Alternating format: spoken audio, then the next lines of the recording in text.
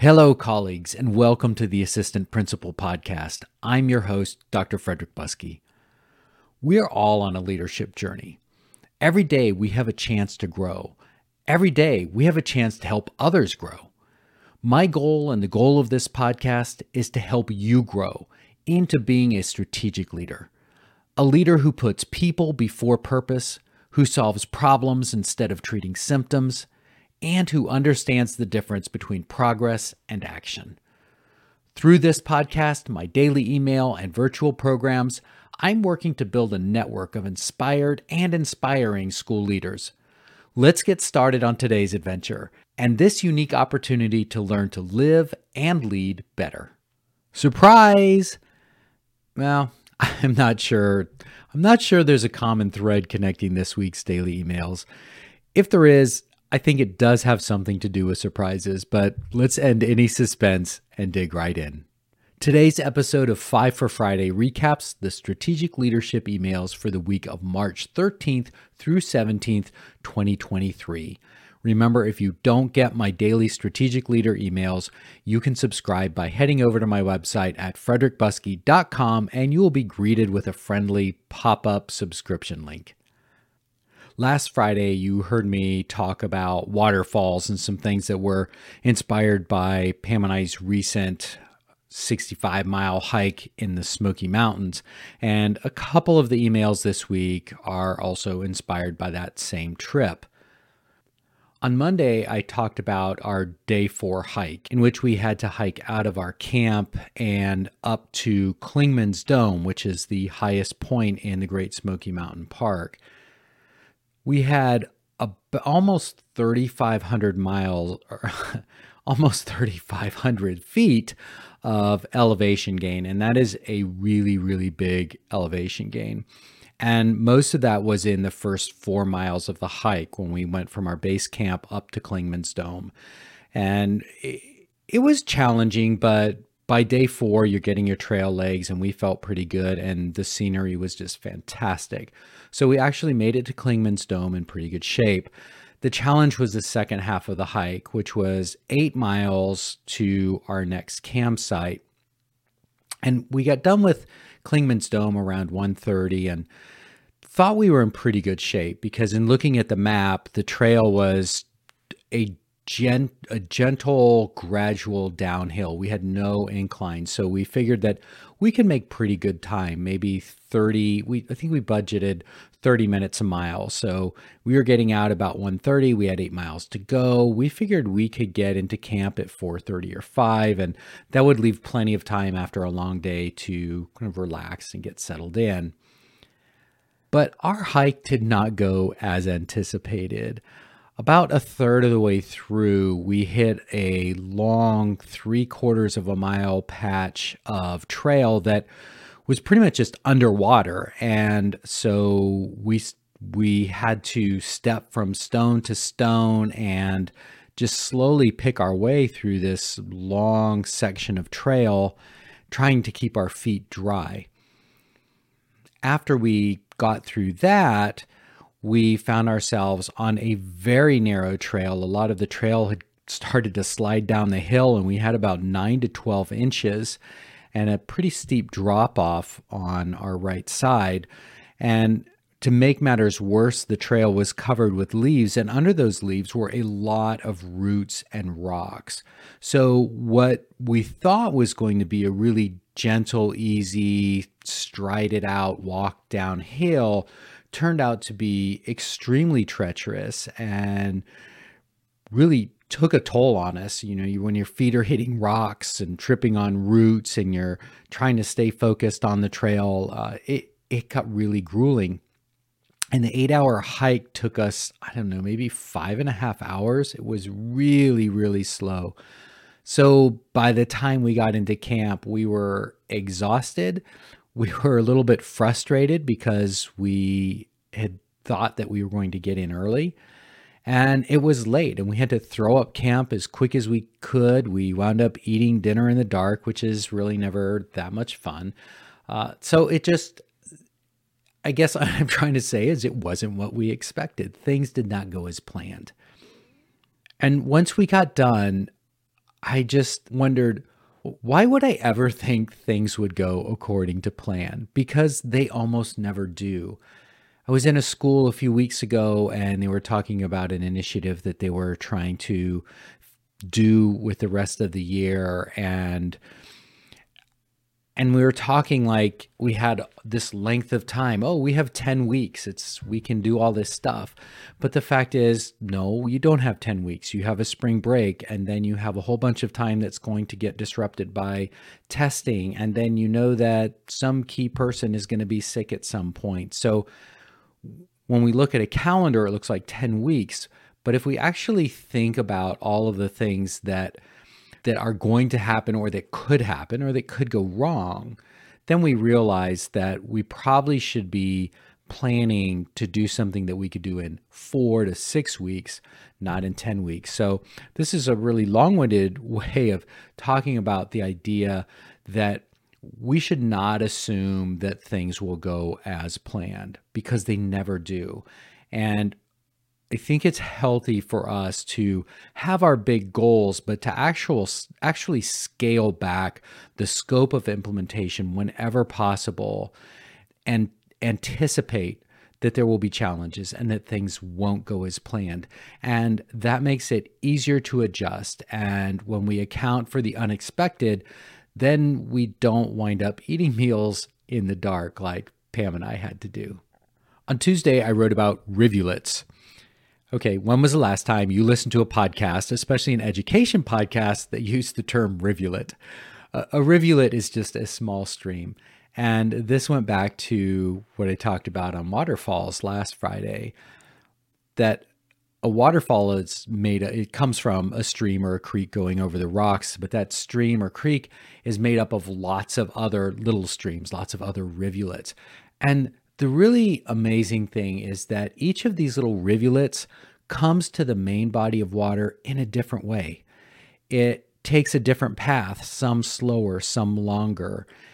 And when you're looking at the big stream, you have no idea what each little rivulet has to go through, or what each stream of water has to go through to get to that bigger stream.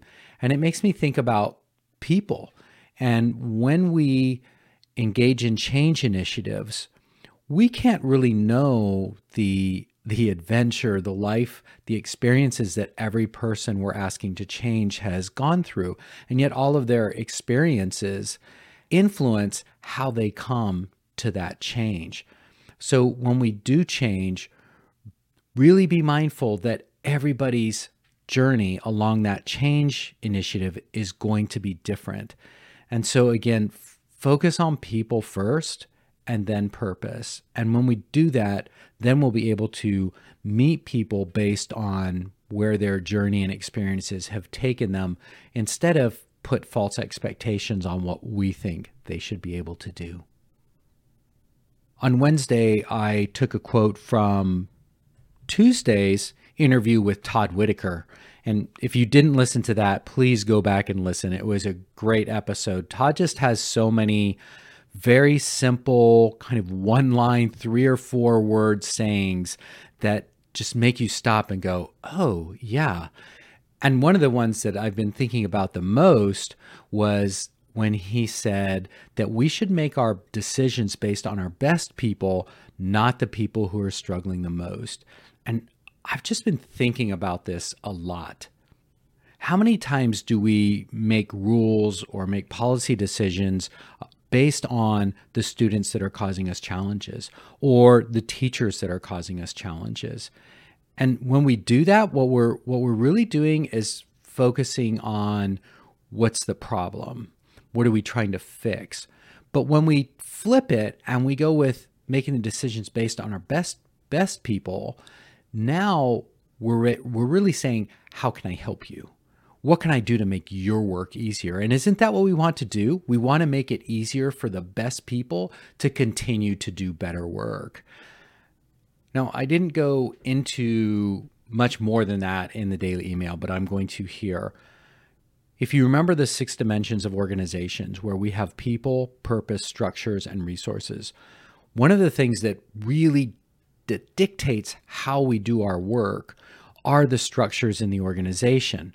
And remember that those structures can be physical structures, they can be codified structures like policies, and then they can be unofficial, informal structures in terms in the form of rituals and expectations. And what I encountered as a teacher and what I see in a lot of schools is those different forms of structures sometimes make it very difficult for the best teachers to do their best work. And I remember being a middle school teacher and feeling acutely the frustration of trying to teach in a way that was going against the way the system was structured. We wanted to do lots of creative things and have in-depth lessons that were hands-on, and yet we were working in the constraints of a 45-minute period. And a structure like that prevented a really high-performing middle school team from doing all of that really cool middle school stuff. So not only did we have to figure out how to do the things for our kids, but we had to figure out how to overcome those systems or structural barriers. And I think that's what Todd really points out when he talks about this quote about making decisions for your best people. When you look at how your organization is structured, how your schedules are structured, what your expectations are for people in terms of meetings and email and all of the rest of it, think about how you can make decisions that influence structures that make it easier for your best people to do their best work. On Wednesday, I revisited the idea of less is more. Last spring, Pam and I began a through hike of the Foothills Trail, which is a 77-mile trail. And we began it, but we didn't finish. And we faced multiple challenges, including weather. But the most consequential issue was that Pam started suffering really acute knee pain early in the second day. And then later last year, she came down with plantar fasciitis, and I was having hip pain. And so physically, we just could not continue with the hike.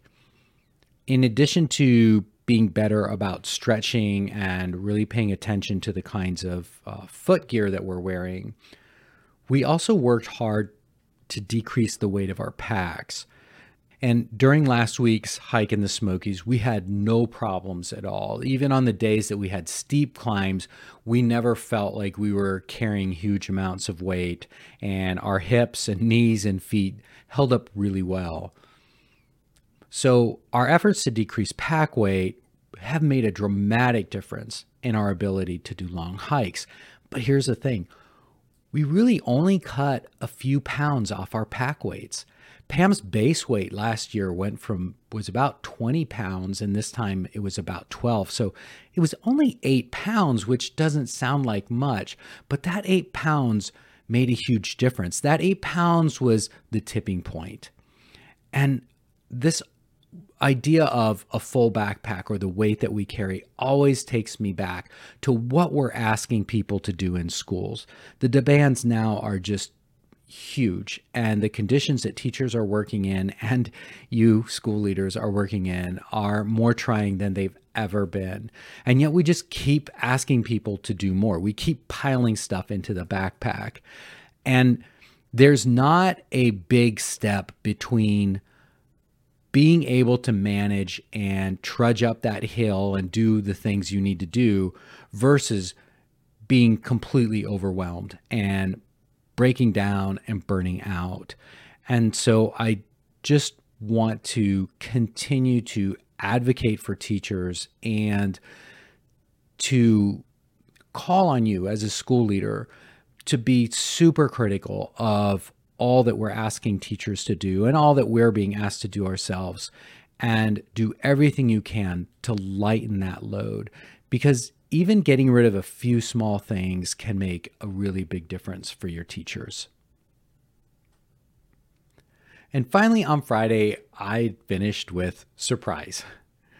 I've been asking the question a lot of what surprised you. And those of you that are familiar with the 5-minute coaching, and next Tuesday's episode is all about 5-minute coaching. Those of you that are familiar know that that is the second question in the sequence when I do a 5-minute coaching session. The first question is, what went well? The second is, did anything surprise you? And the third is, would you do anything differently next time? But I've been asking this question of just surprise about what surprises people, not in the context of 5-minute coaching, just in conversation. So when we were on the Appalachian Trail, met a couple of thru hikers who were 200 miles into their 2,000 mile journey. And I said, what's been your biggest surprise so far? In a recent social event, I was hanging out with a new department head at a university program. And I asked him, what has been your biggest surprise? And when I was walking through classrooms with an assistant principal after we finished, I asked her, what was your biggest surprise? In each case, the person spent several seconds really reflecting before they answered the question. And that's why it's such a powerful question, because it forces people to reflect. The question itself is a surprise, because how often do people ask you what surprised you? And because it's a surprise, it causes us to go back and examine events from a different perspective. And that's where the magic happens. And asking what surprised you is so simple. It takes so little time. It's not a panacea, but it's good medicine. So I think that's what I'm going to leave you with on this episode of 5 for Friday. Maybe as you move into your weekend, think about that question about asking people, what are the surprises when you're in a social setting, when you're hanging out with your family or friends or off doing something, maybe you're getting ready for spring break. Pay attention to conversations you have and see if there's an opportunity to ask somebody, hey, what surprised you about this? And then watch them pause and watch them reflect and watch them process their experiences from a different perspective. Okay, well, thank you for including me on your leadership journey. I look forward to seeing you again next Tuesday when we revisit 5-minute coaching. I'm so passionate about the topic that I was shocked to see that we hadn't done a podcast on it since episode 4. This Tuesday, I have 2 actual 5-minute coaching sessions that I'll break down on the podcast. So whether you're brand new to 5-minute coaching or a seasoned pro, I think you'll enjoy the episode. I'm Frederick Buskey, and thank you again for joining me on this episode of the Assistant Principal Podcast. Remember to subscribe so you don't miss a single episode. Cheers.